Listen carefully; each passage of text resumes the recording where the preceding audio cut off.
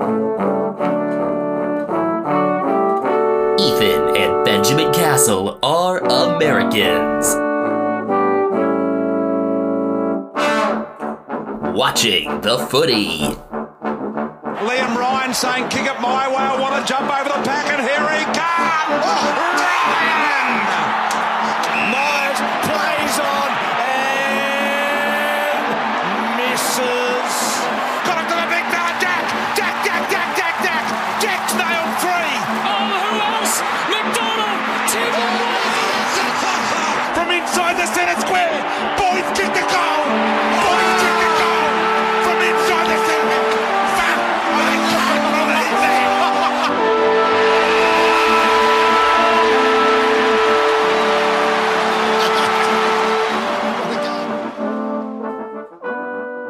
It's that time again.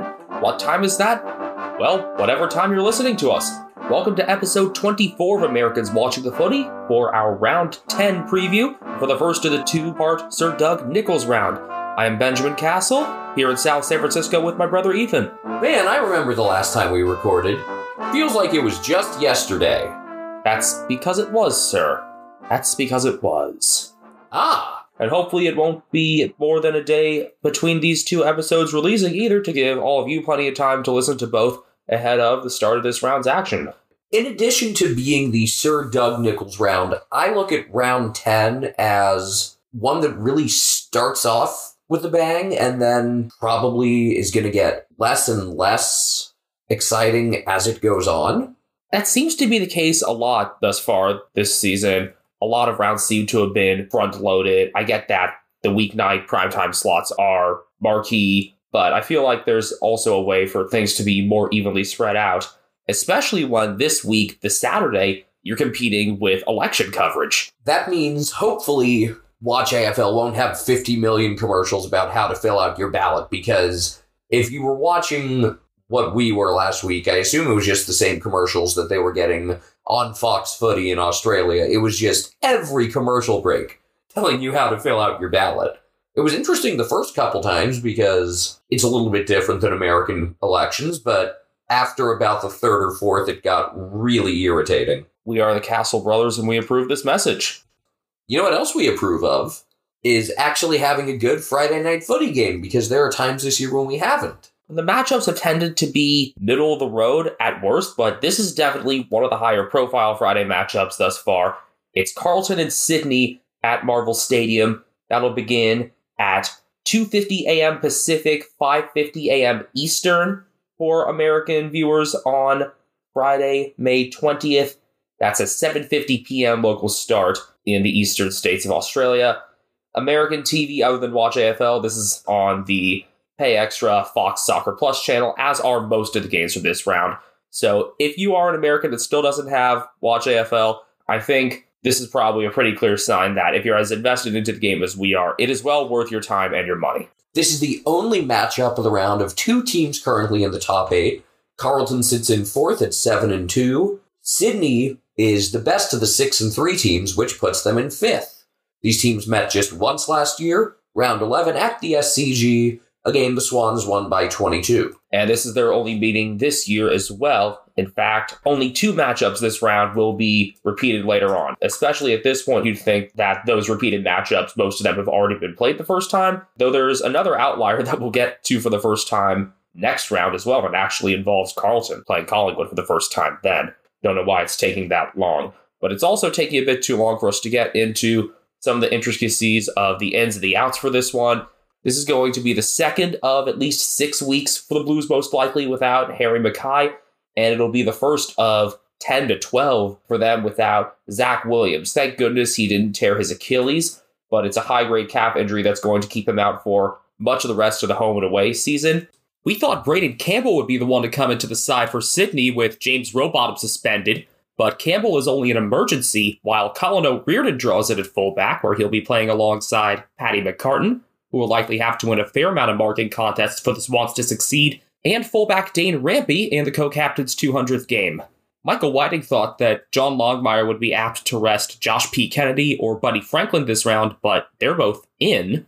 And having that big presence of Buddy could be a way that Longmire sees Sydney being able to potentially counter the production that Charlie Curnow has had the past couple weeks, or just take advantage of the fact that Mackay is out with their own firepower. Also important to note that Carlton will be coming off just 4 days rest. They played Sunday while the Swans played Saturday. We'll see if relative freshness may be a factor in that regard. Plus, the Swans had an easier time in their win over Essendon than Carlton did over Greater Western Sydney from a scoring and just physical standpoint because, my gosh, the Bombers cannot tackle. The biggest question I have for this game is, does Carlton's depth have what it takes to handle Sydney? Because we know that Carlton's best players are top-notch. We know that Patrick Cripps is phenomenal. We know that they have forward depth, what with the performances we've seen the last couple of weeks out of Charlie Curnow and Corey Durden. Do they have the defensive depth? Is Adam Saad able to play at that level? Because he's good at moving the ball out of the back end. How's he going to be in the actual defensive matchup when he's keep a man in front of him? That's another reason why I think having Buddy for those marking contests would be the best course of action for the Swans. It would allow them to test Saad, to test Young as he's coming back into the side. I think in that respect, just from a physical contest and height standpoint, that could be somewhere where Sydney could take advantage. Assuming Brody Kemp's in there again, I think he's going to have to really step up. I thought he was a bit of a weak spot last week in that win over GWS. And the thing with Sydney is they test your depth because they're so strong at so many different spots. They don't just have to rely on one standout. That's where your fifth or sixth best defender really needs to bring it in order to beat the Swans. Your fifth or sixth best forward needs to bring it in order to beat the Swans. We know that Carlton's got that forward depth, but do they have it at the other spots? And they also just need to manage their changes well, because the Swans can make you run even more than the Blues can. And in that respect, maybe I get why Kennedy might be rested for this one, just to conserve him down the stretch. I also think this is a game where Sydney knows that they're going to have the advantage in the hitouts. We've seen teams understand and adapt and say, hey, we're going to lose hitouts. We still need to win clearances. I want to see if Sydney can go into this game knowing that they're going to win hitouts and try to also win clearances with that and maybe do it by a pretty considerable margin. That's a spot where this game could really be decided. Plus is going each team's way. I understand why the line is as close as it is. Currently, Bovada has Sydney at 2.5-point favorites. I think the pendulum in this game could definitely swing on clearance success. This is really where Sam Walsh will be in focus, along with, I'd say, probably Errol Golden and Callum Mills, chiefly for Sydney. Mills has been racking up crazy stats all year, and I don't know who from Carlton is going to be able to run to that level. I think there's no question they've got some guys who can really tag. They've got some guys who can get physical. You know, Tom DeConing isn't the biggest, strongest guy when you look at him just by the eyeball test, but he's clearly got the strength to make big physical plays. I didn't realize how big Patrick Cripps was as well until this year. Last week, Lockie O'Brien gained a ton of ground. They could probably get something in the aggregate from him, Matthew Kennedy, but is it going to be enough? Also, this is the George Hewitt revenge game. Didn't think he would be a more impactful loss for the Swans than Jordan Dawson, but I would definitely argue that at this point. So I'd say that Carlton have more to prove than Sydney in the round opener. And I'd say that another dark blue and white team also have more to prove in their game in the early Saturday slot. Again, you've got two games going right up against each other, the same sort of 2-on-2 thing going on with the Saturday action. One of those is Geelong and Port Adelaide at the Cattery. That and one other game will be beginning at 8:45 p.m. Pacific Daylight Time, 11:45 p.m. Eastern on the night of Friday the 20th. 1:15 p.m. South Australian time for away viewers on Saturday the 21st, and 1:45 p.m. local in Victoria.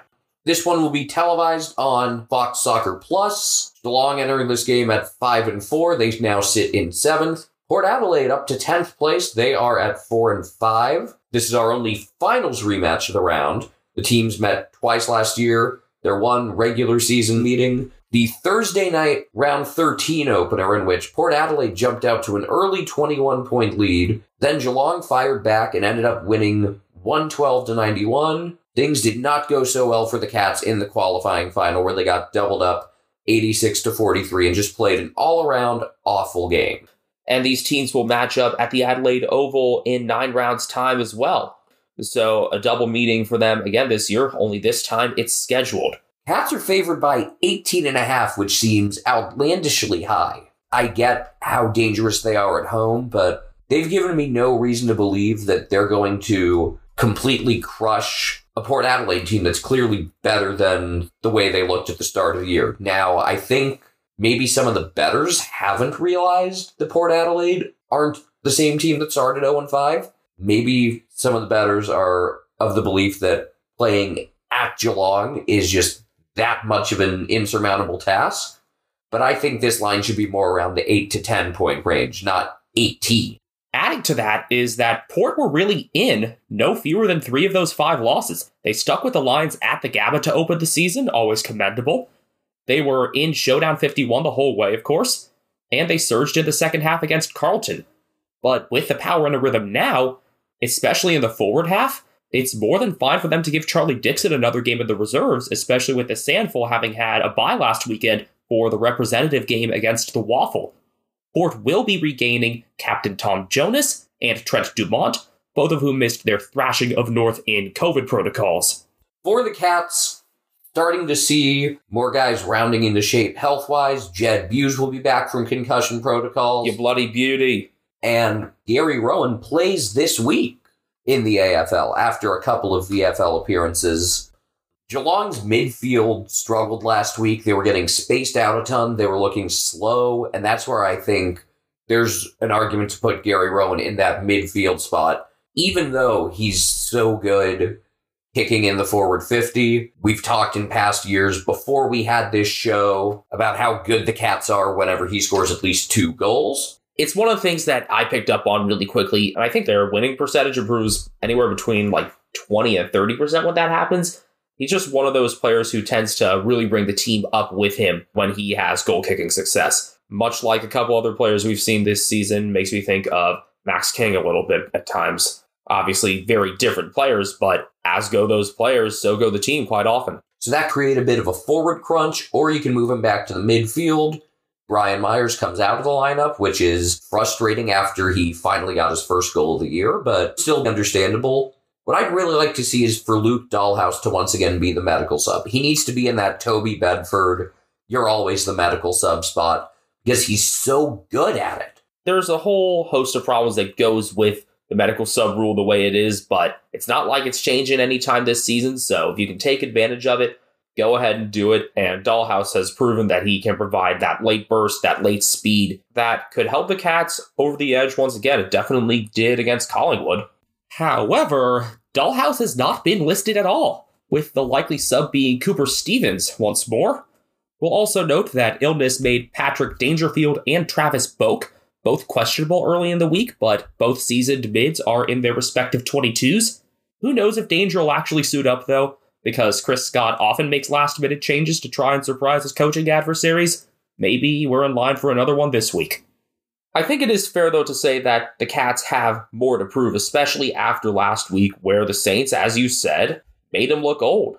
It's not often the team with the better record is the one that has more to prove. Especially when they're favored like they are here. But Geelong really has 2 impressive wins so far.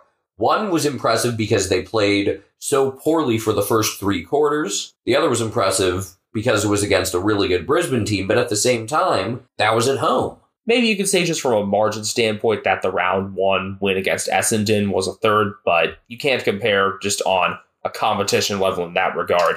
Meanwhile, Port have gotten a couple decently impressive wins as part of their 4 in a row. And even if they don't get it done at Geelong, I don't think that's going to be a major setback to them. They should be able to take care of Essendon the week after that, and then they'll have Richmond after their bye. And that'll probably be a game that determines a lot more for them than this one will. For Port Adelaide, you mentioned how good their forward unit has been. I think we've kind of taken for granted because it's been such a constant what Aliir has been doing. And it's going to be really entertaining to see Aliir on one side and Tom Stewart on the other. I think even though they'll rarely be on the same part of the ground, it'll be fun to measure how they do against each other Although it's kind of convoluted because, as I mentioned in our round 9 recap, the better Stewart played, the worse the rest of the team was playing. Because each of those guys, the more they get tested, the more the rest of their team is struggling. So those stats could end up being misleading. That's going to be one of those matchups where the eye test is going to matter a lot more than the stats. Because if you're racking up a lot of intercepts in your own 50, that's because your midfielders aren't playing well, obviously. The midfield and the forward line success combined for Port Adelaide had me wondering where the hell Mark O'Connor is going to find himself. He could very well be put to task against the reigning Brownlow medalist Ollie Wines with how well he's been going ever since he returned from his AFib issue. But I'm thinking maybe Todd Marshall might be a more pressing concern with how accurate he's been kicking. Between Stewart and O'Connor, I think those two will have to really push around Marshall to prevent him from getting those marks. I was thinking maybe go in another direction, put him on Mitch Georgiadis, but I think Marshall would make more sense. I think it's going to end up being Wines, though, especially considering he gets pretty far forward. He gets a lot of shots on goal, so I would think it would make the most sense to go after him. And I guess then it would be more of a man assignment for Stewart on Marshall, maybe? I think you still let Stewart roam around, probably ask someone like Buse or Kolajashin to handle that, and that's where those two are going to have to really bring it. Kolajashin has had some very mixed results this season. I know you've been very critical of him the past couple. Port Adelaide is the sort of team where you're going to need your defensive depth to play well. So specifically, like I just mentioned, Buse and Kolajashin are going to have to do that. They don't just have one or two good forwards, they've got a whole bunch of them. So those are the two guys that I'm calling on to step up this week. It worked when I called on Mitch Duncan. I'm going to pretend he listened and heard it and took the challenge to heart. It worked when you challenged Stanley and Blitzovs at the start of the campaign. Hopefully this trend continues. Blitzovs should be an interesting one to watch as well.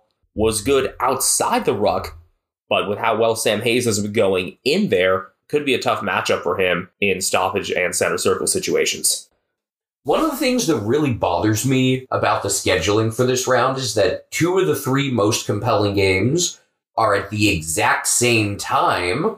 One of those being the aforementioned Geelong-Port Adelaide battle, the other being out in Ballarat at Mars Stadium, where the Western Bulldogs will be looking to win consecutive games for the first time all year. They'll be hosting the Gold Coast Suns in a game that somehow becomes super compelling. If you would have looked at this one at the start of the season, you would have thought, maybe if you were optimistic about the Suns, you would have thought they would be around where they are, 4-5, currently in 12th place. But I don't think most of us would have also had the Bulldogs at 4-5. They currently sit in 9th. It's a 14% difference between the two teams, and I think that's emblematic of how the Suns have just really played themselves out of some games, while the Bulldogs have managed to stick around in most of their defeats. Like Geelong and Port Adelaide, this will be 8:45 p.m. Pacific, 11:45 p.m. Eastern on Friday the 20th, 1:45 p.m. local time in Victoria on Saturday the 21st. American viewers without Watch AFL can only get this on delay on Fox Soccer Plus, and that will be at 5:30 a.m. Pacific, 8:30 Eastern on the 21st. The Dogs and the Suns played twice last year, and the Dogs swept those meetings. In round 5 at Marvel Stadium, it was a 62-point thumping for the Bulldogs, and then at Metricon in round 18, it was a much closer affair, and the Suns had more scoring shots, but the Bulldogs kicked far more accurately and won by 11. You know, one way to look at it with percentage is that teams are hanging around in losses.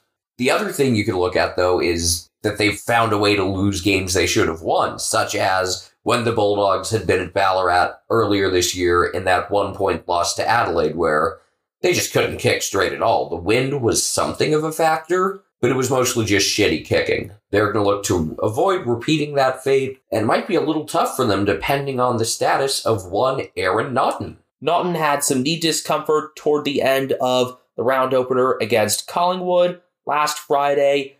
Looks like as of now he should be able to go, but if not, who will take his place? Would you have Stephen Martin come back in to support Jordan Swede in the ruck against Jared Witz? Or do you decide to cut your losses there and have more of a goal sneak in Josh Shackey, a player who we seemingly value more than the list management and the coaching staff at the Dogs with how little AFL action he's seen thus far this year? There's also an off chance they bring Jamara Ugle-Hagan back in from the VFL. I think at this point what Jamara needs is consistency. And I would say, unless there are really dire circumstances, it would be in the Bulldogs' best interest to have him in the VFL for the rest of the year, unless he really forces the issue and just flies way above everyone. Otherwise, you could set out a plan for him and say, hey, we want you in the VFL for the rest of this year, assuming we don't have an Eagles top-up situation. And then starting round 1 next year, we're going to have you in the AFL lineup full-time. I think that would be the best way to go about it.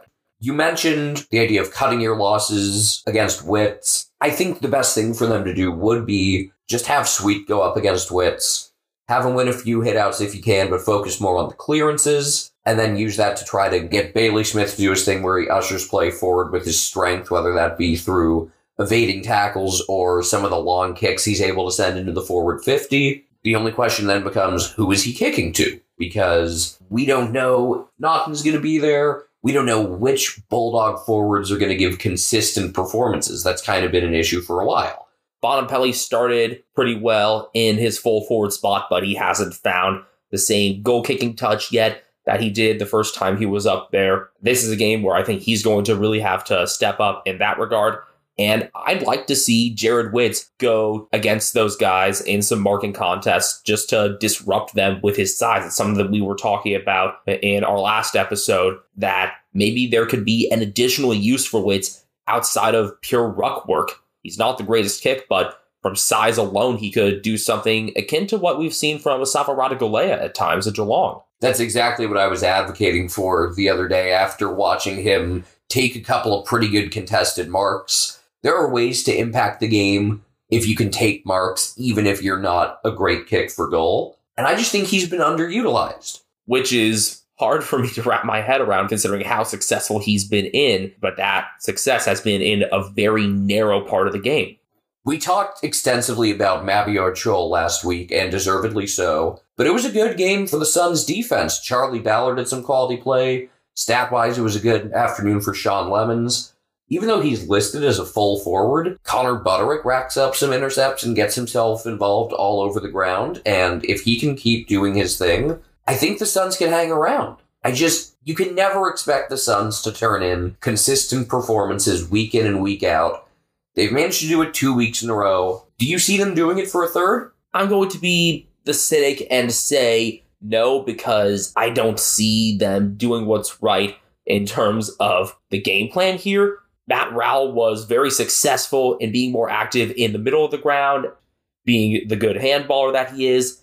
But I have a feeling that they're going to try to use him to maybe try to go up one-on-one against Bailey Smith, and that would most likely fail. So you're saying they don't know that they must do what's right? Sure as Kilimanjaro rises like Olympus over the Serengeti. Above the Serengeti, you fuckwad. I did it! I got a music reference over you! First one ever! Well, regardless, Kilimanjaro doesn't do that. No, it doesn't. It's not quite adjacent to the Serengeti. And that's why I don't even care for that line in the first place. It's a fucking terrible line in an otherwise amazing song.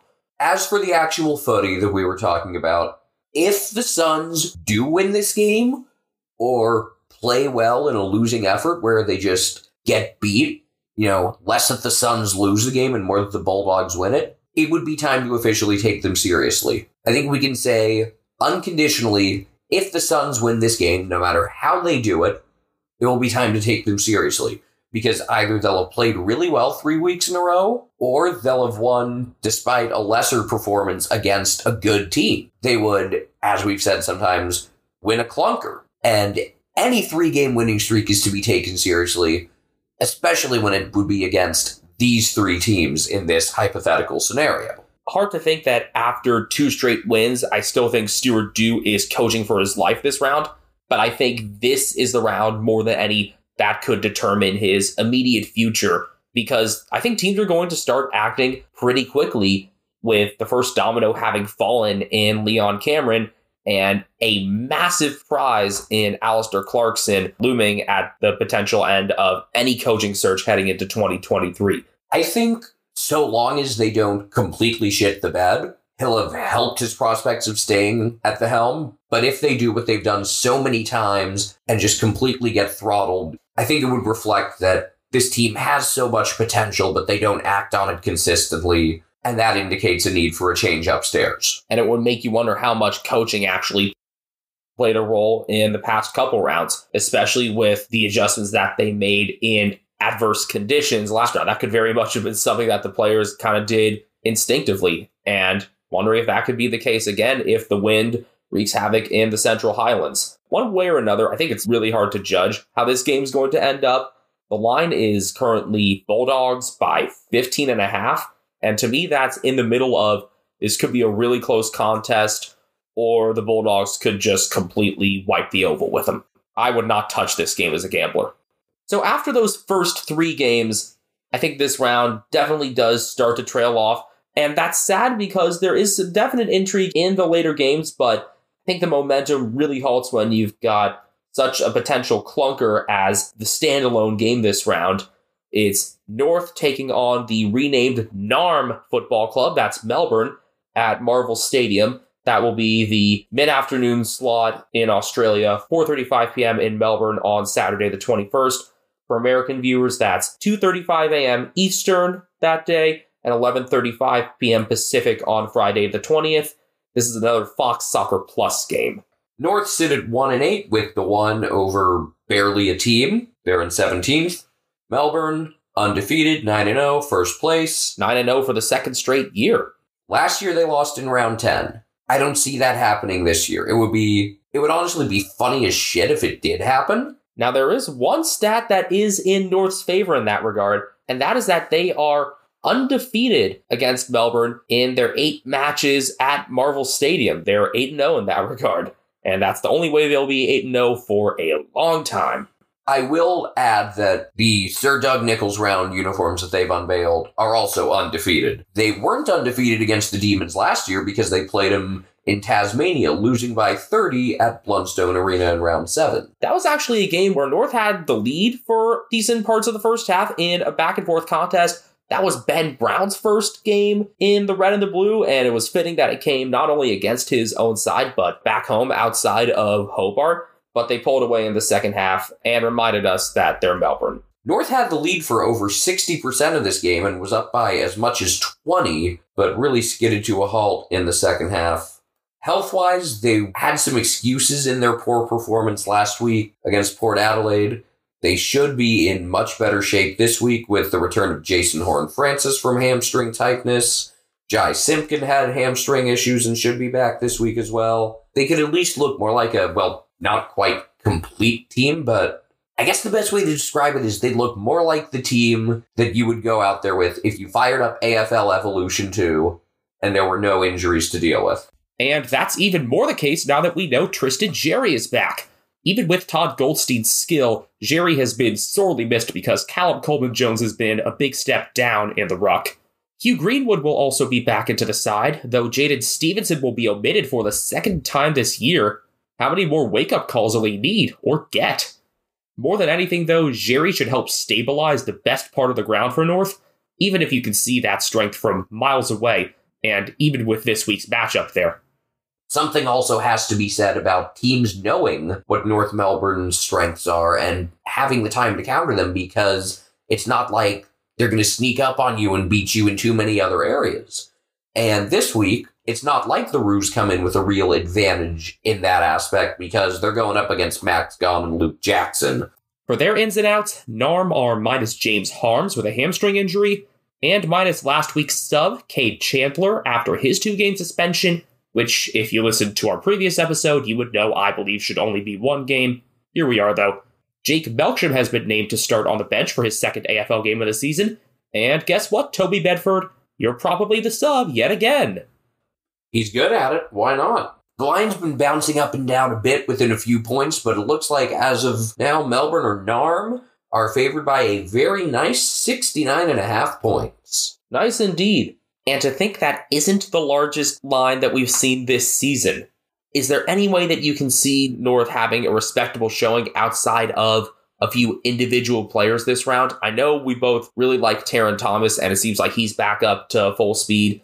Luke Davies-Uniacke was a bright spot again. Cam Zurhar kicked a few goals, but was also inconsistent on his accuracy. Is there anything you can see in terms of whole team performance, the 22 or 23 as a whole, that North could take away from here? I think if they can just avoid getting beaten on contested marks as much as they did last week, that would be a step in the right direction. It was an area where they seemed to struggle a lot against Port Adelaide.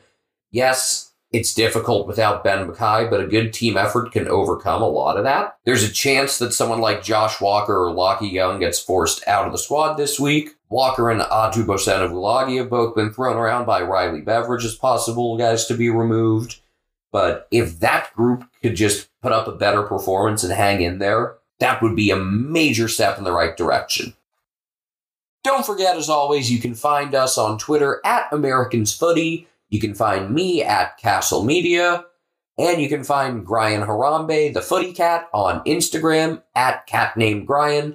You can also find him sleeping next to my feet right now. You can find me at BenjaminHK01 on Twitter, but Ethan's cooler. And so is Brian. I did not write that script. He's ad-libbing this. He knows he sucks. Took you long enough to realize it. I suck. The West Coast Eagles suck. Correlation? Causation? Who knows? You know what else sucks is having two games at the exact same time, which we have twice on the Saturday of this round 10, the first of the Sir Doug Nicholls rounds. Election night to boot. I would love to see if you get crowd reactions during games correlating with the announcement of election results or something. I think that would be really interesting, really fun. Real quick tangent, the best crowd reaction to a political thing at a sporting event ever was, of course, the Mets-Phillies baseball game in 2011, when it was announced that American troops had finally caught and killed Osama bin Laden. John Cena's announcement at the WWE event that night was also pretty cool, but that's kind of been tarnished because he's a simp for Xi Jinping. And they're probably listening right now, so I might as well just say, what's up, Beijing? The marquee game of the round, that being Dreamtime at the G, but Adelaide and St Kilda are scheduled to bounce at the Adelaide Oval at the same time as that huge clash in Melbourne. 2:30 a.m. Pacific, 5:30 a.m. Eastern for American viewers on Saturday, May 21st. That's 7 p.m. local in Adelaide, 7:30 p.m. in the Eastern States. And oddly enough, it's going to be Adelaide and St Kilda that's the U.S. televised game out of those two. That'll be on Fox Sports 2. The Saints are in 6th place. They are 6-3. The Crows in 14th. They are 3-6. While this matchup doesn't sound that appealing on the surface, especially considering the Crows' recent form, it is worth noting that their meeting last year was incredibly entertaining. They played in Cairns last year. It wasn't quite as sloppy as this year's Cairns game, but neither team kicked that accurately. The Crows ended up winning 66-60 on a great goal by Riley Thilthorpe over the back of his head. Speaking of Thilthorpe, he actually makes the team this round. We're going to claim credit for badgering the Crows about this for so long, even though we have absolutely no connection to any media outlet that would actually be able to raise questions about him. Thilthorpe could and should be wearing multiple hats this round.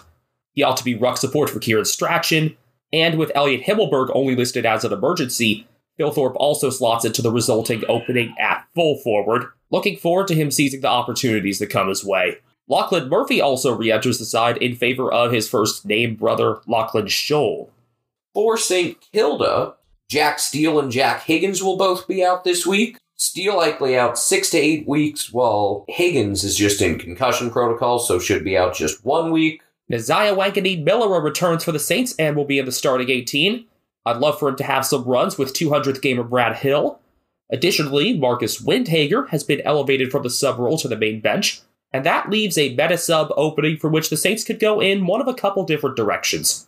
You could bring up Mitch Owens from the VFL. You've had a lot of defenders play really well at the VFL level, but with how good the back six has been, the only way that would really work would be, I guess, to dress an extra defender, which is something they could do with someone out of Tom Highmore or Jaron Leadert. And I think this would actually be a matchup where really stockpiling the extra defenders would make sense, considering the strength of Adelaide's forwards, whereas defensively, the Crows don't pose much of a threat other than that one valiant showing against the Bulldogs. We'll note that Jordan Butts is going to be leaving protocols on Saturday morning, so he could figure in, but I wouldn't be shocked if he's left out for another week.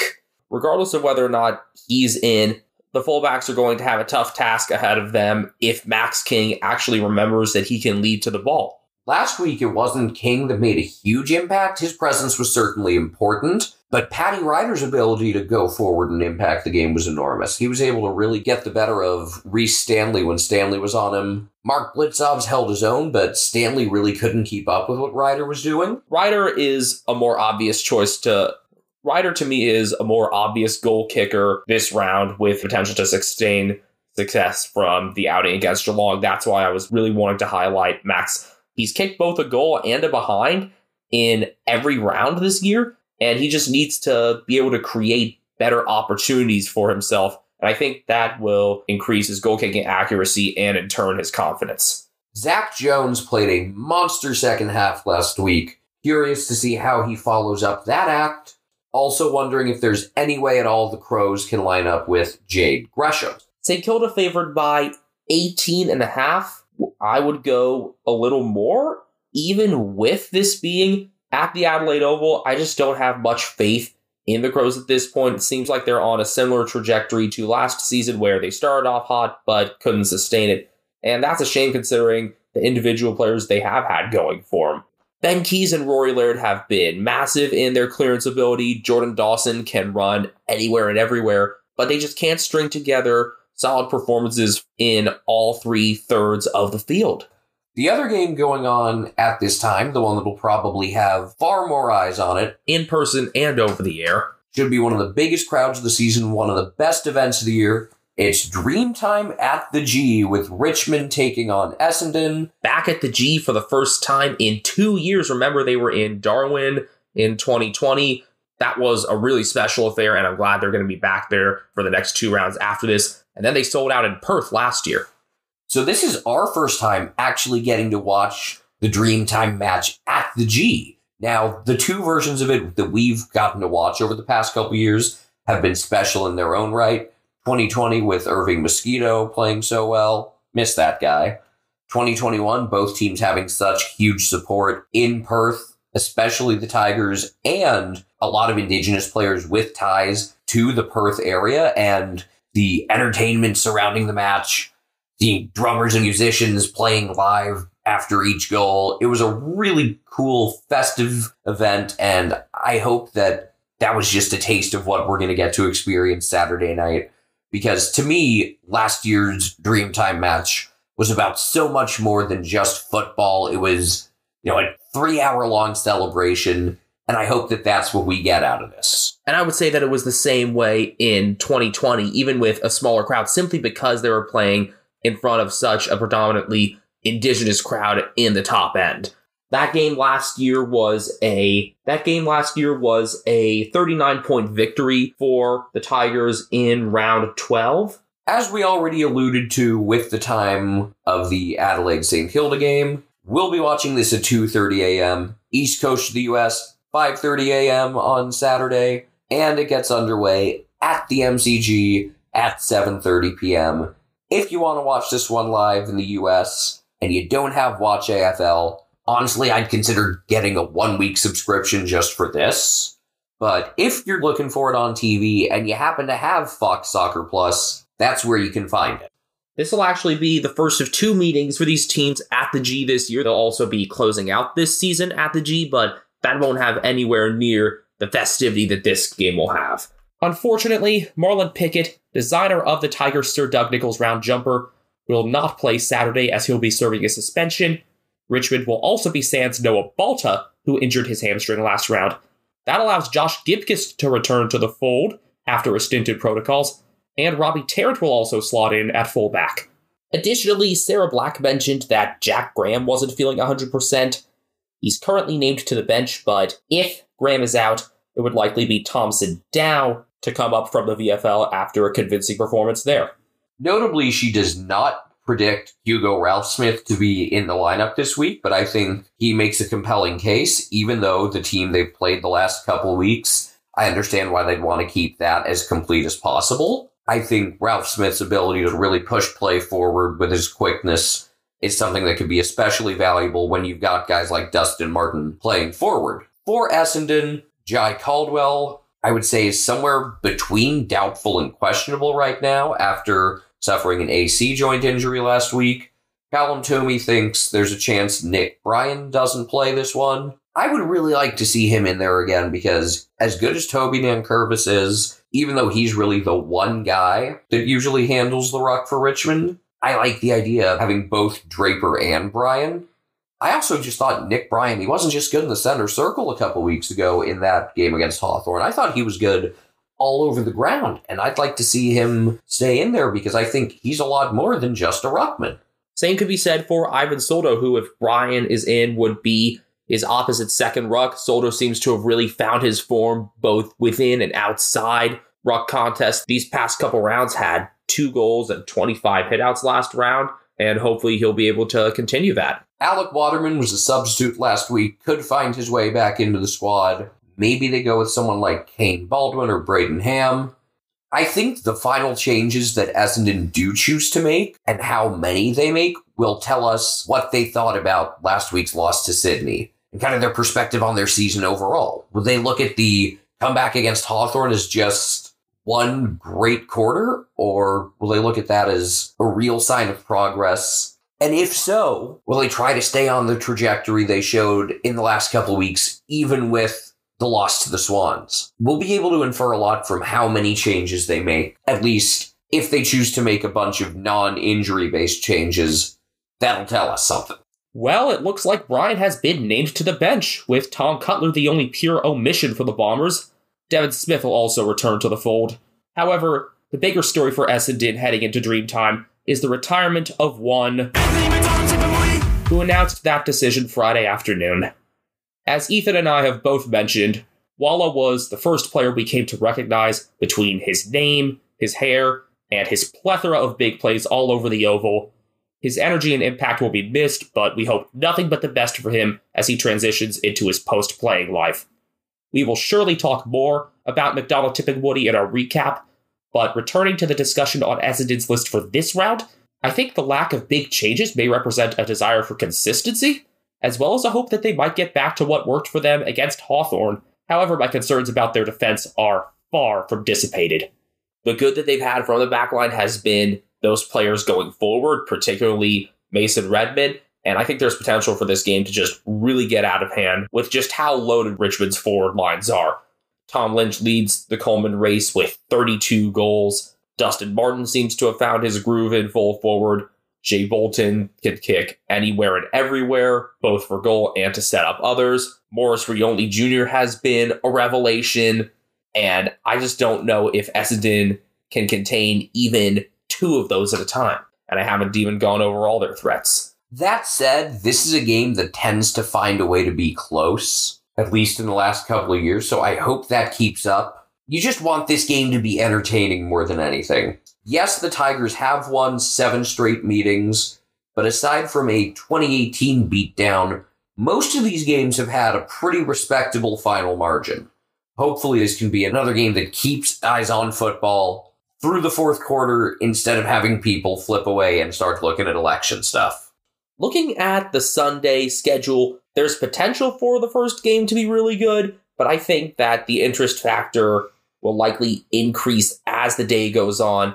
It opens with a game of 2 teams that have absolutely no aspirations for this year in the Greater Western Sydney Giants hosting the West Coast Eagles at the Showground. That'll be at 9:10 p.m. Pacific Daylight Time on Saturday the 21st, 12:10 a.m. Eastern Daylight Time, Sunday the 22nd. Viewers in Western Australia can tune in at 12:10 p.m. It's a 2:10 p.m. start in the west of the town. American viewers who want to watch this legally without Watch AFL will have to do so on delay at 3 a.m. Pacific or 6 a.m. Eastern on Sunday the 22nd. You mentioned when people in West Australia could watch this. That makes the assumption that there are Eagles fans that haven't thrown their TVs out the window yet this year. I haven't, but then again, I'm not in the West, and so I don't have to deal with the constant press around them. This game is between 2 teams that are combined 3-15. They sit in the bottom 4 on the ladder. GWS at 2-7, they're in 15th. The Eagles 1-8, they're in dead last. Their percentage has dropped below 50. And yet, I find this game oddly compelling. Maybe just because it's Mark McVay's first game. Maybe because this game could be so ugly if the Giants all of a sudden try to play with a new identity.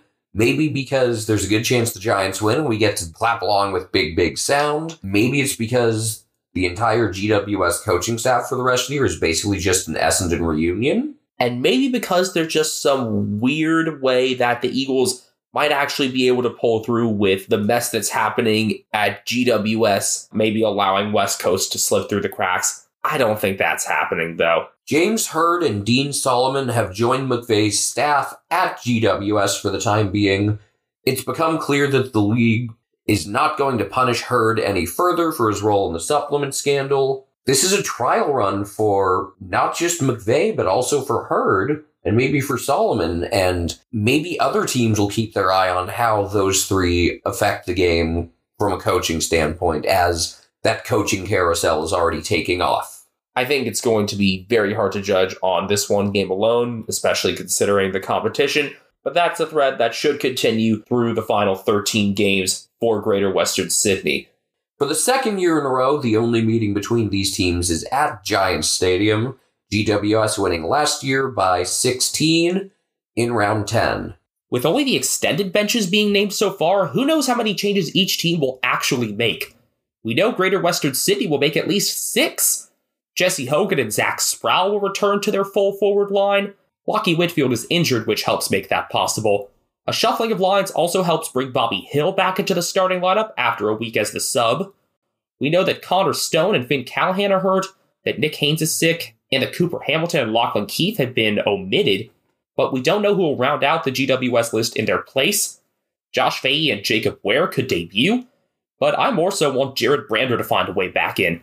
He was an Eagle through last year and never had a consistent spot, so hopefully McVay can give him that chance. Amazingly, the Eagles look poised to make fewer changes than their opponent. 2 incidents that went to MRO saw Liam Ryan suspended and Luke Foley concussed, while Jamie Cripps is ill. Everything makes for a more than welcome return for Andrew Gaff and Captain Luke Shuey, while that other spot remains up in the air. Zane True and Rhett Bazzo have been named to the extended bench, and I'd be happy to see one of the two debut. Can the Eagles actually break 60 points? They haven't done that since round 4 against Collingwood. They've averaged 43 points a game over the last 5 rounds. And if there's a team that they could snap out of that funk against, this would be a likely one. I'm not saying they will do it. I'm saying that they certainly can, but they've got to do more than just score the first goal. I would like to, even though they're not my team, challenge one GWS player to really step up this week after being invisible for a while, and that's Connor Iden. He got off to a nice start this year on a defensive unit that otherwise struggled. The last couple of weeks, he's been nearly invisible. I want to see him really bring it this week, assuming he's not a surprising omission or something. And in that same third of the field, I'd like to challenge Jack Darling to actually be able to consistently mark and score. That's going to be necessary, especially with Josh Kennedy likely out for another week, if the Eagles are going to get anywhere near victory on this one. This could be a monster game for Toby Green. What can the Eagles do to slow him down? Slowing Toby down would require the Eagles' defense as a whole, not just the main interceptors, but the entire unit, to step up a notch. Liam Duggan and Jermaine Jones, among others, need to work to limit Toby's time at the forward 50, and if they could do that, hopefully the backs who are decently taller than Toby can have an easier time defending when he does get into the arc. Would look for Alex Witherden to have a big game if that's the case. I still think we're going to learn more about the Giants than we are the Eagles, because I just think the Eagles are more of an established quantity at this point of the season, and that quantity is a very low one. While the Giants are going to be reset in some ways, I think, with Mark McVay taking over. And between this round and the next, I think we're going to start seeing the direction that he and his coaching staff are want to take. Giants are favored for this one by 39.5.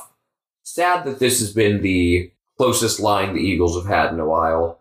I would probably set this line a little bit lower, but this is mostly appropriate. The more I think about it, the more I think a number closer to 39.5 is more appropriate than something in the low 30s. Well, I wouldn't touch the Eagles this year with a 39.5-foot pole, so in that respect, I like the number. The middle game on Sunday, Hawthorn hosts Brisbane at UTAS Stadium in Launceston. These are two teams trending in opposite directions, but the Hawks won when the teams met at this stadium last year, and they get a huge boost this week in the return of not just one of their best defenders, but one of the most dynamic players in the entire competition. When this one gets underway, it'll still be Saturday night on the west coast of the U.S., 10:20 p.m. for us. On the east coast, it'll be Sunday at 1:20 in the morning, and whether you're watching this in Queensland, Victoria, or in person in Tasmania, it'll be getting underway at 3:20. Like last game, this will be a delayed broadcast on Fox Soccer Plus in the US at 6 a.m. Pacific, 9 a.m. Eastern on Sunday the 22nd. Hawthorn enter at 3-6 in 13th after starting off hot, but flaming out in the fourth quarter multiple times before having a solid fourth quarter last round, if only they hadn't completely fallen apart in the latter portion of the second quarter against Richmond. Meanwhile, Brisbane are 8-1 in second place after easily taking care of Adelaide last round. Brisbane's lone loss came to Geelong. Meanwhile, the Hawks improved to 3-2 when they beat the Cats on Easter Monday. They haven't won since. They did win when the teams met last year, as I previously alluded to, and it was a game in Launceston. One that was originally scheduled for the MCG got moved around. Hawks ended up winning by 12. Which put the Lions in the spot where they needed to pull off that dramatic surge in round 23 to earn the top 4 spot that they ultimately did nothing with. I'll just cut to the chase. Ethan was hyping up the return of Chanquoth Jaff. He's been missing the past 4 rounds, and his absence has shown each and every time. The Hawks have still been able to create, but it's been much harder for them to do so. It's also been a lot harder for them to stop anybody, and considering how loaded Brisbane's forward group is, and how much better things look for Charlie Cameron with a healthy Eric Hipwood next to him, CJ's return could not come at a better time. Looks like the Hawks will also get Tom Mitchell back. He was simply listed as being managed last round, but it seems that he was ill. Why didn't they just say that to begin with? I do not get it. While getting CJ back is a huge plus, they do lose Jack Gunston. He suffered an ankle ligament injury last week and could miss as many as 6 weeks, hopefully less than that. Between Gunston and a couple other outs, including Brian Myers' friend James Warple, so neither of them will feature this round then. A spot may open up for 2021 draftee Ned Long to debut for the Hawks. He's on the extended bench. Meanwhile, we initially thought Brisbane would be able to keep the same lineup from last week, but Marcus Adams has entered COVID protocols.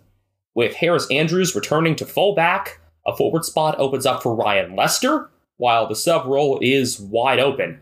I would love for footy vlogger Mitch Robinson to get a chance, whether on the bench or as a sub in his native Tasmania. Either way, this looks like a game where the Hawks are going to need to be able to get going in transition like they've done with CJ in his prior appearances. Without him, it's definitely been an element of their game that's missed. They've still been able to get off to hot starts, but they haven't been able to kind of whip teams in transition and kind of catch them flat-footed, which is especially important when you consider that as poorly as they've done in hit-outs and clearances in the last few weeks, it's going to be even worse against Oscar McInerney. Big O and Darcy Fort, who has been admirable at times as a second ruck as well. Going to be a very tough task for Max Lynch there, and that means that the Hawks are really going to need to make it count on the ground. As much as they should try to catch the Lions in transition, though, they also still need to be able to move better once they've decreased the tempo, and I've noticed that's a spot where they've been struggling, and that's the sign to me of a team that hasn't learned that way to win yet. Seems like it's part of the growing pains for Sam Mitchell in his first year at the helm. I'd like to see the Hawks try to make a substantial, visible change to try to combat their terrible fourth quarters, whether that be managing their interchanges differently, altering the pace of the game, something that the viewers can notice. They may not figure out on the first try how they're going to play better fourth quarters, but at least give off the impression that you're doing something to try to fix it, because as much as I've liked Mitchell's coaching, I haven't seen a lot of different approaches to try to fix this fourth quarter problem yet. And it's something that isn't just going to go away by itself. We'll note that they did have a much better fourth quarter last round, but that was only after they had lost energy going into the end of the first half. Catching a second wind is great, but it's better if you don't have to rely on that second wind and if you can manage your first better. Let's also remember that that game was largely over by that point. I want to see them play a good fourth quarter in a game that's still up for grabs, which they haven't done since round 5. The Lions are favored by 22.5. In past years, one may think that Hawthorne playing at Launceston may play to their advantage, but as we saw in the Anzac round, playing on a longer ground ended up tiring them out with the fast pace at which they like to play, and I'm fearful that we may see that yet again here. The final game of round 10 is, as many final games of rounds are, in the West. Optus Stadium, Sunday afternoon footy, because I guess Sunday night footy just isn't a typically common thing outside of holiday weekends. I think they need to become more American with that, but I don't really have a lot of influence there right now. Fremantle hosts Collingwood. This one gets underway 20 minutes into American Sunday for those of us on the west coast of the U.S. If you're on the east coast, it's at 3:20 in the morning.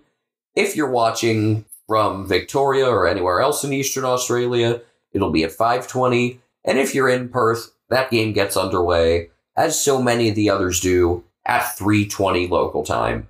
And if you're watching in the U.S., this one will be available on Fox Sports 1. They've got what could be a pretty compelling matchup available for just about the entire nation to see. Fremantle are 7-2. They're in third place on the ladder, but they completely shat the bed last week against Gold Coast, scoring just 2 points in the middle quarters despite having way more inside 50 entries. They just simply could not make their chances there matter, whether that was on set shots or the shorter kicks that set those up.